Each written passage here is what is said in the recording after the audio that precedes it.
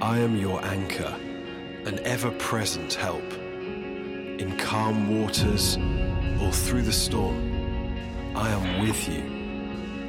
When you feel weak, I am your strength, your provision in times of need. I am with you. In the highs and the lows, in every rhythm of life, I am with you. Your guide, your wisdom, your counsel, a light for the path and a lamp to your feet. I am with you to the very end of the age. You are never alone.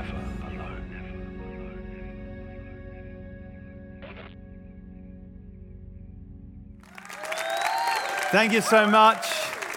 Great to see you for part 4 of this series, Never Alone. Why don't we just welcome those who are joining us from our other centres, Cambridge, Leicester, London, those in Cafe Church watching online. Fantastic. Great to be part of one church family. Well, looking forward to talking again on the Holy Spirit. I've spoken many times on the Holy Spirit over the years. One that stands out is when we had to do a live Pentecost service in 2009. Some of you may remember it. We were asked to record some songs of praise programs. Somebody just told me that literally today in South Africa, one of those recordings was being played out, which is amazing, celebrating us being a multicultural church. But as part of the package, as well as those songs of praise recordings, was this live Pentecost service entitled, That's the Spirit.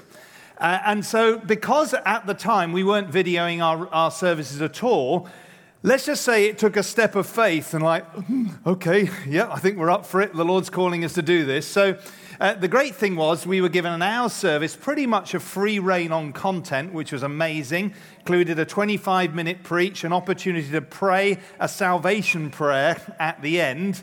And we were able to baptize people. It's the first time on live terrestrial British television that baptisms have been recorded, which is fantastic. So all of that was a great privilege. We came to the actual day, and all I can say is I was so nervous. Let's just say before the meeting, I went to the loo several times. And so the service starts. First song, I'm still feeling so nervous. Second song, I remember it distinctly. We were singing, Lord, You Are Good. And at that moment, suddenly, maybe it was just me, but I sensed the Holy Spirit come into the room, come on me, clothe me afresh with power and boldness. The fear went. I preached the message. We closed the service. And at that time, I'd lost track of time, and I noticed just in front of me the BBC stage manager frantically going like this. Anyway, landed the plane, finished it, closed the broadcast, and almost immediately we started getting texts in from family members, friends, work colleagues, people saying that God had spoken to them. Some were kneeling down, giving their lives to the Lord. It was amazing. God took that celebration of the work of the Spirit and worked mightily in people's lives. So that was the Sunday. And then on the Monday morning, about 7:10, our oldest daughter, Emily, ran down the stairs saying, Dad, Chris Moyles is talking about the church.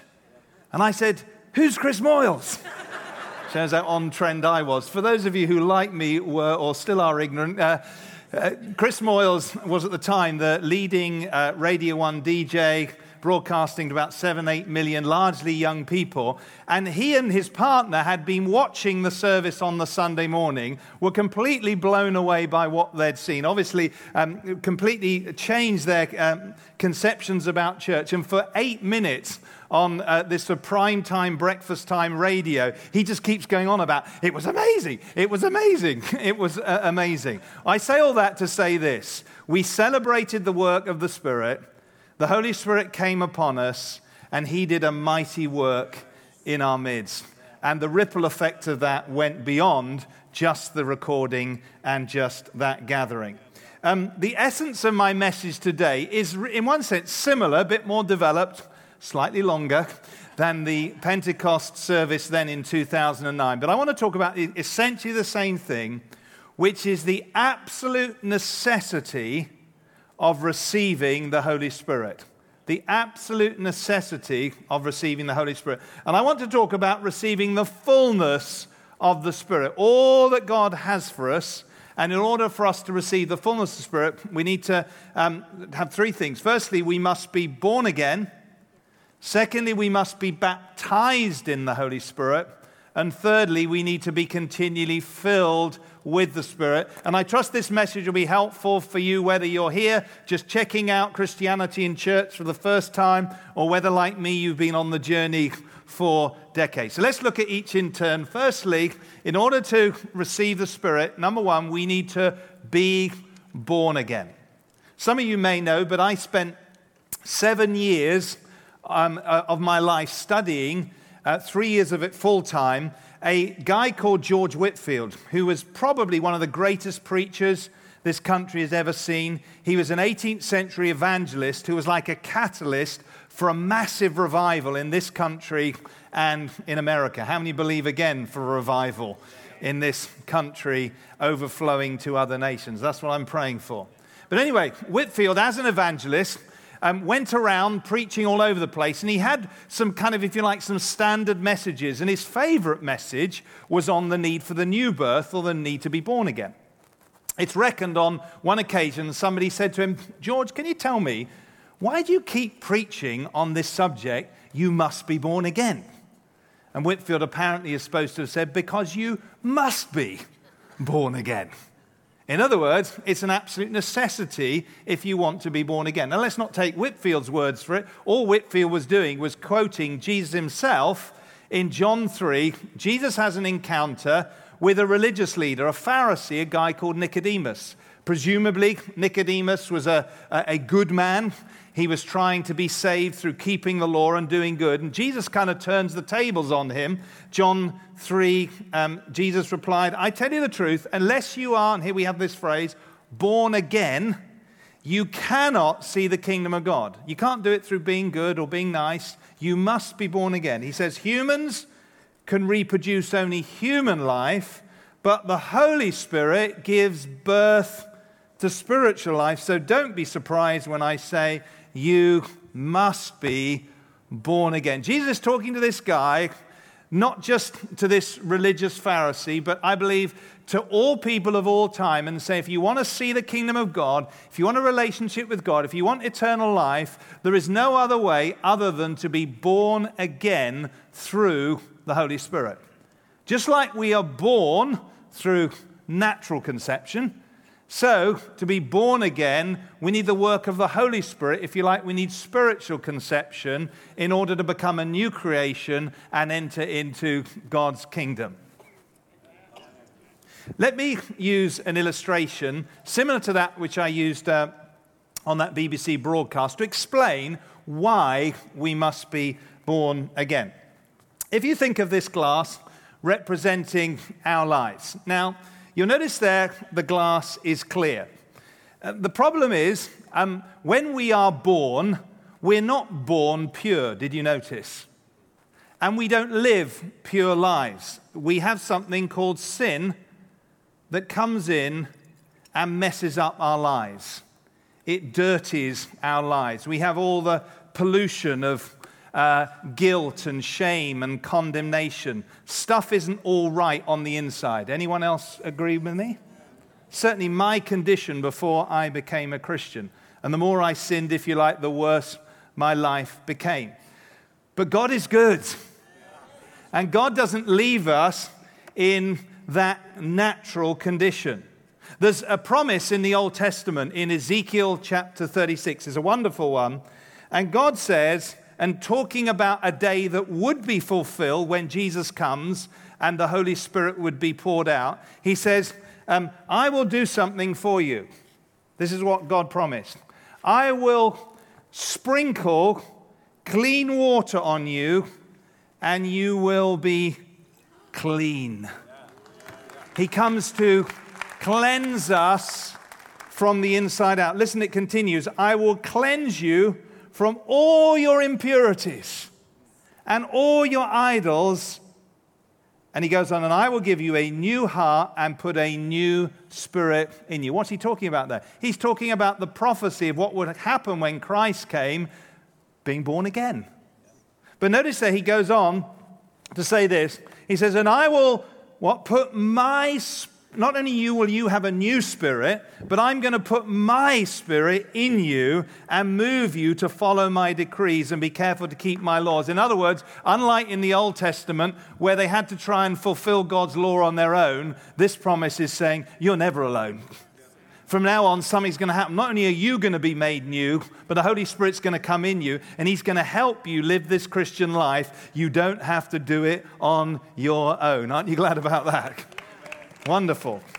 And in the New Testament, Titus 3 verse 5, Paul picks up on this. He talks about when we are saved, God washed away our sins, giving us what? A new birth, that's the being born again, and new life through the Holy Spirit. I think that's absolutely wonderful. That means if you receive Christ, not only do you become a new person when you're born again, but the person of God himself, the invisible but real Holy Spirit, he's not water. Water is a symbol of the working of the Spirit. The real, invisible, loving presence of God himself comes on the inside of you to live 24/7 for the rest of eternity. As we saw at the beginning of this series, I laid out, therefore it means for the rest of our lives, we have somebody not just with us, but in us, who's an ever-present friend.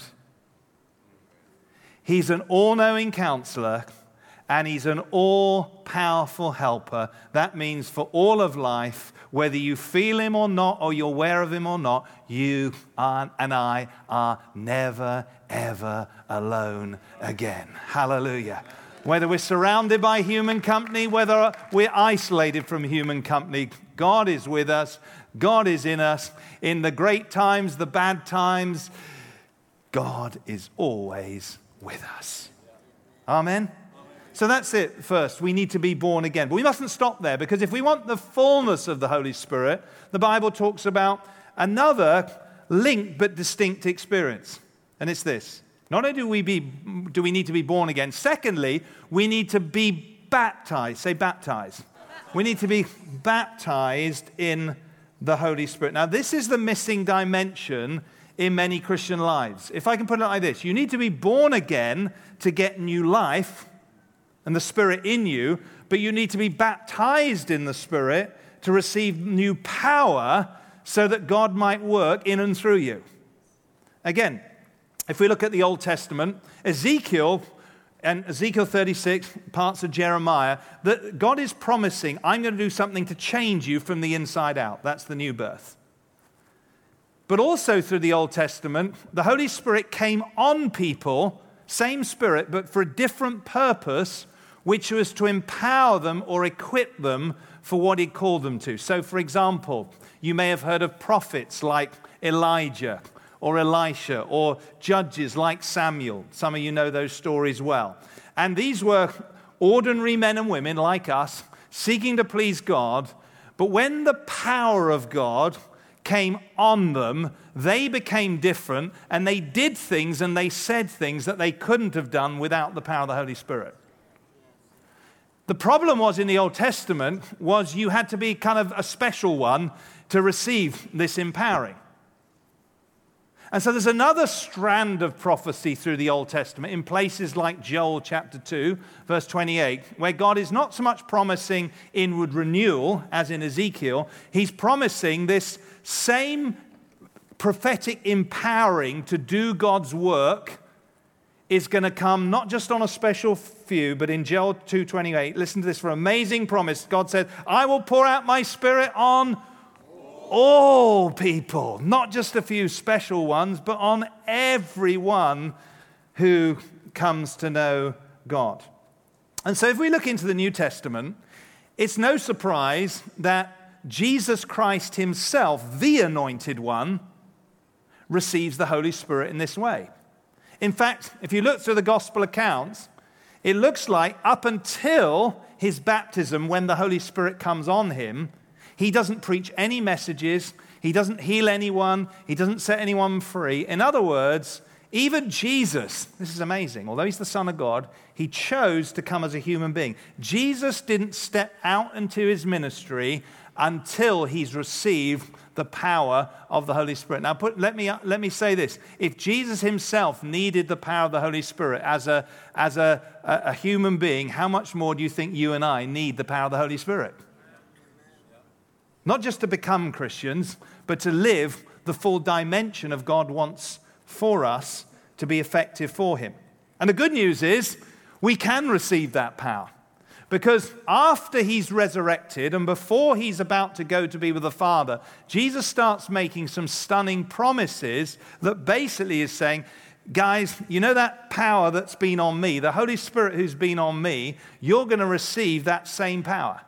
Now, we know that Jesus is unique in the sense he's the anointed one, and he received the Spirit on him without measure, but now we are his body, and God wants to pour the same Holy Spirit over his people.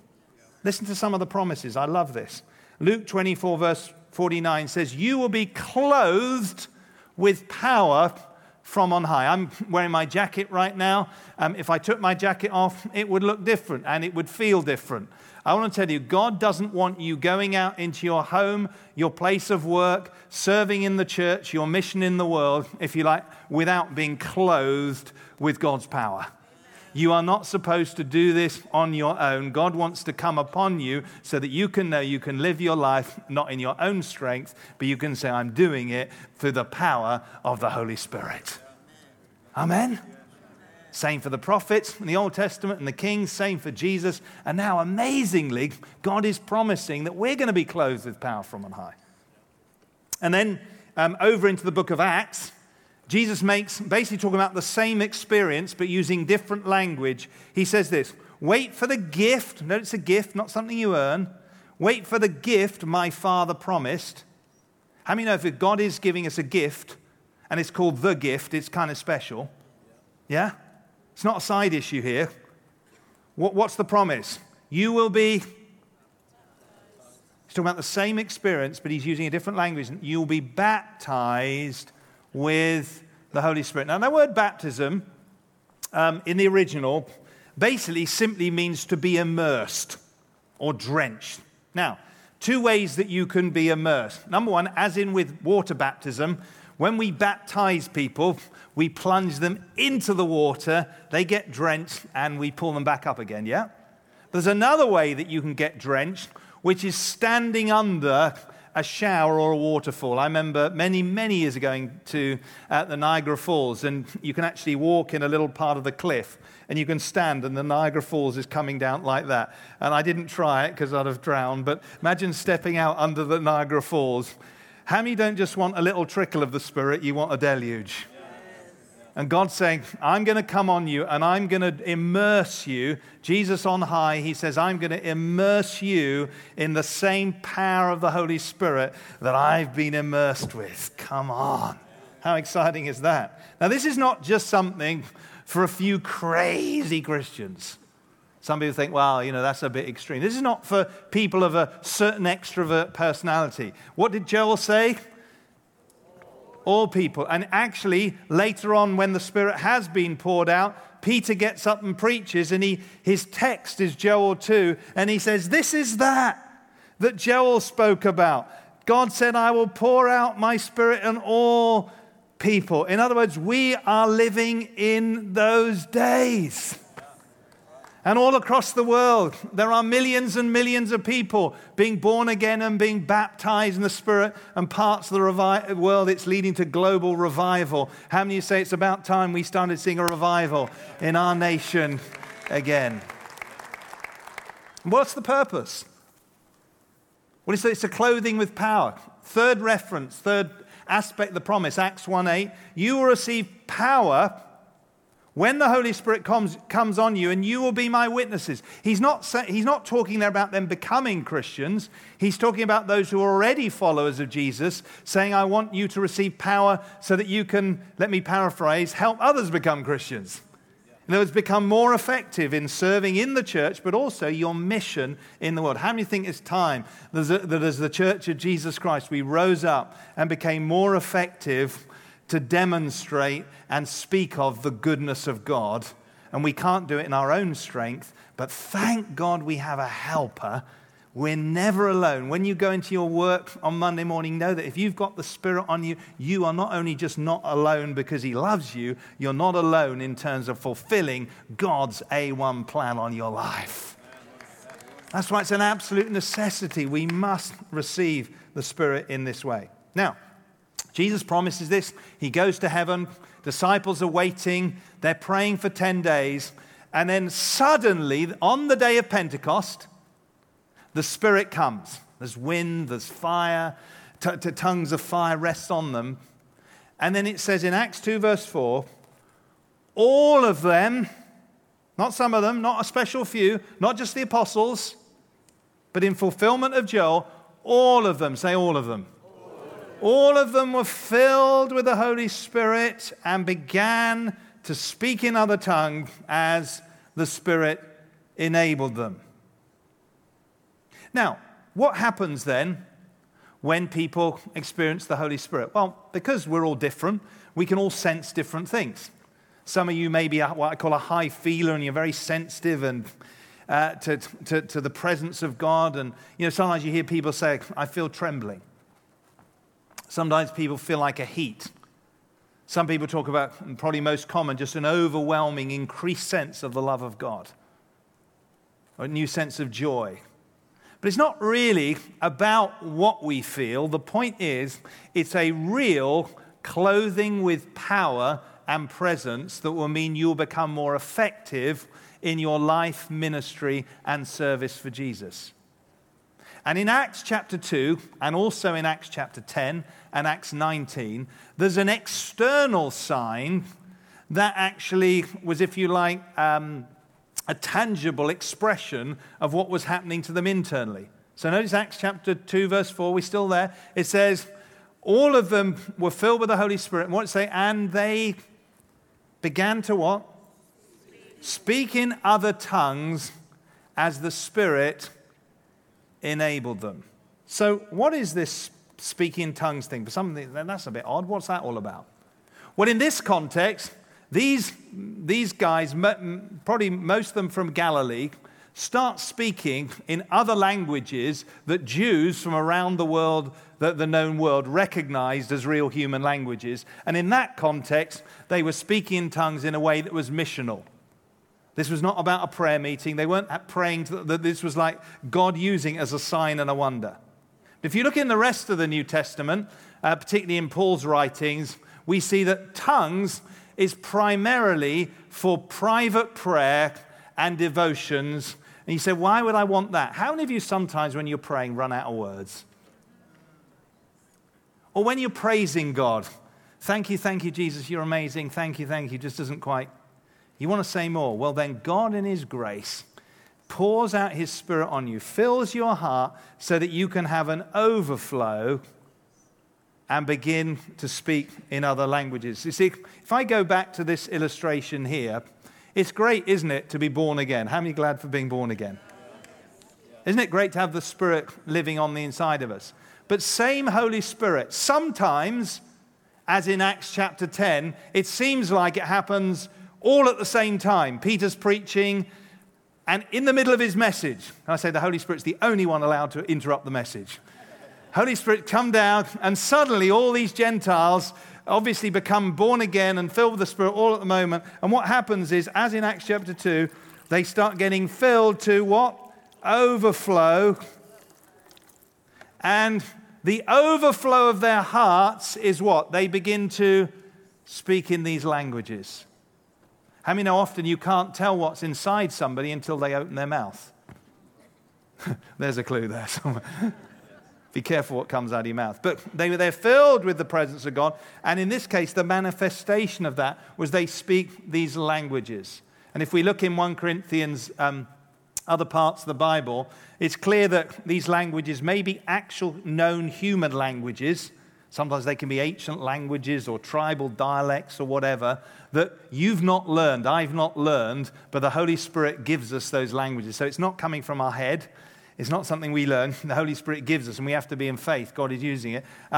There's another reference that implies that some of the language we speak may be angelic languages. So don't worry about it. Just trust that what God gives you and the words he gives you as you speak out in faith are a way of you praying in a perfect language or praising in a perfect language that, if you like, gets you access before the Father in a way that's not hindered by the limitations of your mind, and at the same time you get blessed and refilled every time you do it. It's fantastic. What an amazing, amazing gift. Now, a couple of things to say that. Notice who speaks in tongues. The Holy Spirit doesn't speak in tongues. They spoke in tongues. It says, they began to speak in tongues as the Holy Spirit gives them utterance. So, it's not a question of, Lord, I want you to speak. No. You have to exercise your vocal cords in faith and trust that whether it's for the first time or whether it's ongoing, you have a choice to speak and not to speak. So if you start speaking tongues in front of your boss at work, don't blame it on the Holy Spirit, it's you. Don't do it, because that's not the context. Got it? We have to. We exercise self-control in how we exercise these gifts. And also notice that it's a supernatural gift, but you can't speak in your natural language, most of us English, at the same time as you're speaking tongues. It's a supernatural gift, but it's not that supernatural. So if you want to speak in tongues, you've got to stop speaking your own language and start speaking in the languages that God gives us. Now, we'll talk a bit more about tongues probably in a couple of weeks' time. But it's simply to say, because it's such a wonderful gift, we just want to do everything we can to help you receive. You say, do I have to speak in tongues? No, you don't have to. But it's an amazing gift. And so you can come on an Alpha Day or a Beta Day or one of our Touching Heavens. You can be prayed for. And then at the close of this service, wherever you're gathered, there'll be opportunity for you to receive the Holy Spirit. So number one, what we've got to do, we've got to be born again. Number two, we've got to be baptized in the Holy Spirit. But just as some people hold on just to the new birth and they don't get baptized in the Spirit, there's another danger that you can be born again and baptized in the Spirit and rest on a past experience. Somebody once said, well, what's the problem with that? The problem is we leak. Because the filling of the Spirit is not supposed to be a one-off past experience. The Holy Spirit's a person, and he wants a dynamic, ongoing relationship with every single one of us. So this takes me to the third and final point, and this is absolutely critical, which is this. We need to be continually, can we say this together? Continually filled with the Spirit. When Emily, our oldest daughter, was younger, she's a very busy, active little girl, and she'd get so busy she'd forget to drink. She'd get a bit dehydrated, and often we'd have to say, Emily, just stop. Need to take a drink. She'd often, again, we need to encourage her to drink. And I think sometimes the father's looking on, and he's not saying, you must drink, like he's a bad dad. No, he's a good father. He says, I don't want you to get spiritually dehydrated. You need an ongoing infilling of the Spirit for your life, but also, if you want to be effective in your ministry and mission, you need to be continually filled with the Holy Spirit. Amen? I mean, look back at that Pentecost service. I came into that service having been born again, having been baptized in the Spirit. What I needed was a fresh infilling in that moment for that service, and as a result, there was an overflow.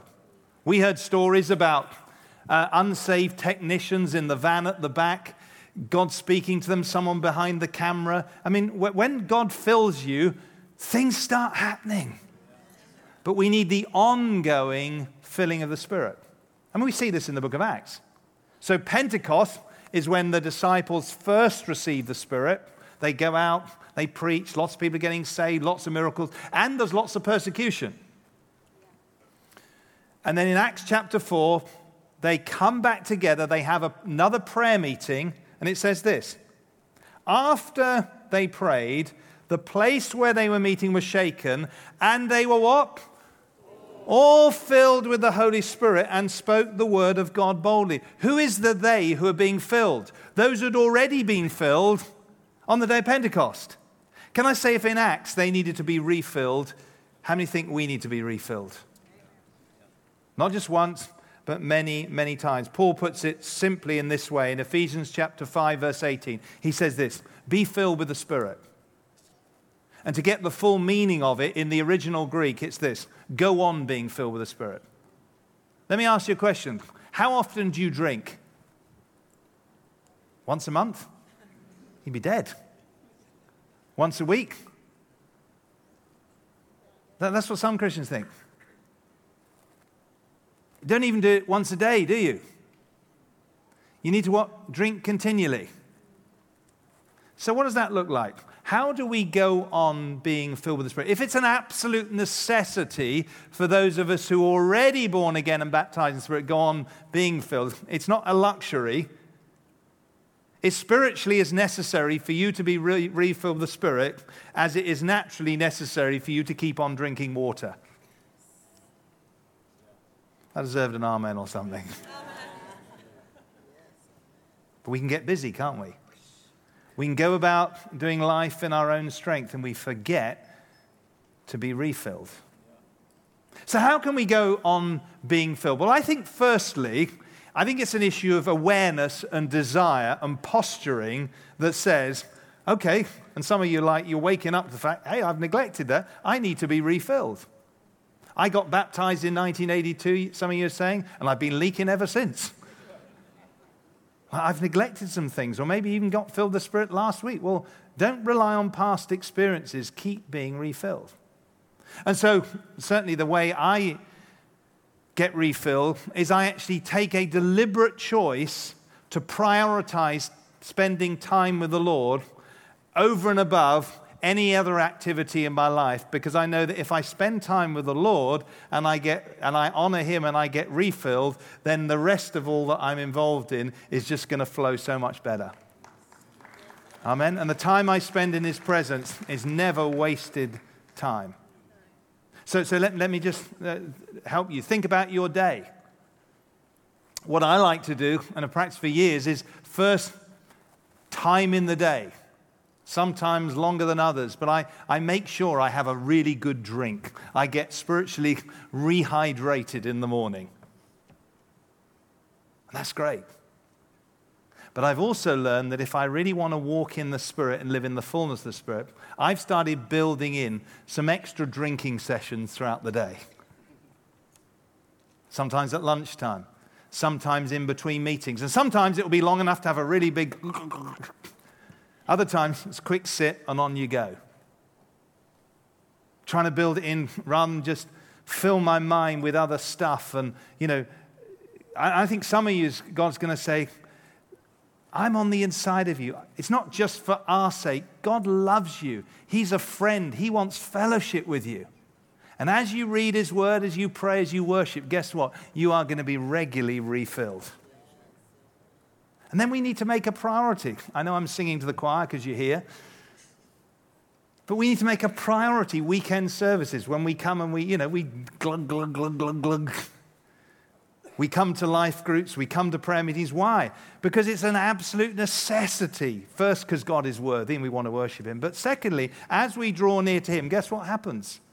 He draws near to us and He refills us so we go back out into the world. Think about it. How more effective are you going to be if you get freshly filled and clothed with power for the time it will take to meet with God, either on your own or in meetings? Do you think your life will be more effective? I'm sure it will. So let's prioritize God's presence. That's the first thing, prioritizing His presence. But I think there's a second dimension when it comes to being refilled that's this. And I think it's not so much just about receiving more, but believing more. Let me explain. If it's true, and it is, that when you are born again, the Holy Spirit's not just with you forever, but has come to live on the inside you forever, I believe there's something that happens when we put faith in the fact that He lives on the inside of us. It's not so much just a experiential receiving more, it's a stirring up in faith of the fact that he's already on the inside. You say, what do you mean by that? Well, I don't always sense the presence of God. Anyone else? Okay, just me then. I don't always sense the presence of God. But I've learned, much as I love the feelings of the Spirit's presence, I've learned that I've got to trust that he's there 24/7. And when I act in faith, knowing that he's there, somehow he manifests himself and works in a more powerful way. And so I want to encourage you, not just, as it were, rely on an experience of being refilled and positioning, which we need to position ourselves, but why not just stir up an active faith? Why not start developing a confession in the morning? Why not say, as I go into my day, I know, 1 John 4:4, greater is he that lives in me than he that's in the world. That means there's no mountain that I'm going to come up against. There's no problem I'm going to face. There's no situation too great because I have the greater one living on the inside of me. Amen.